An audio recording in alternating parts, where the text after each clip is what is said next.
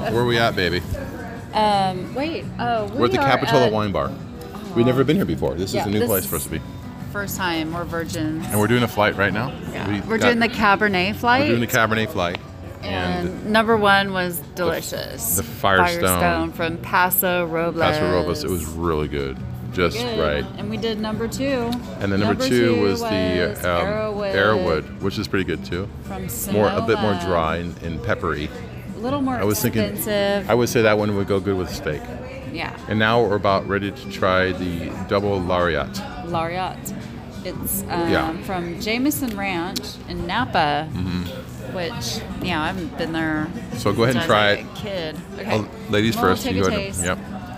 I'm going to swish it around and then, sniff it like Marcus says? Sniff it. Swish it and sniff it. Swish and sniff and swallow. And then you got to pay attention to the aromas.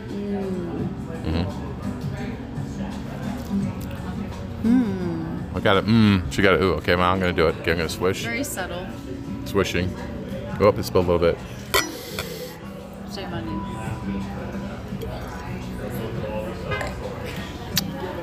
Oh, that's nice. Which one do you like the best? I like this one a lot. One more little hit of this. Number 3 is better than number 1. That's nice too. I like that one a lot. What's your favorite? Number 1. Still number 1, Firestone. Yeah, the Firestone. I think I like the sweetness of the Firestone. It's smooth and sweet. I like that. Not too sweet, but sweeter than the others. How about you?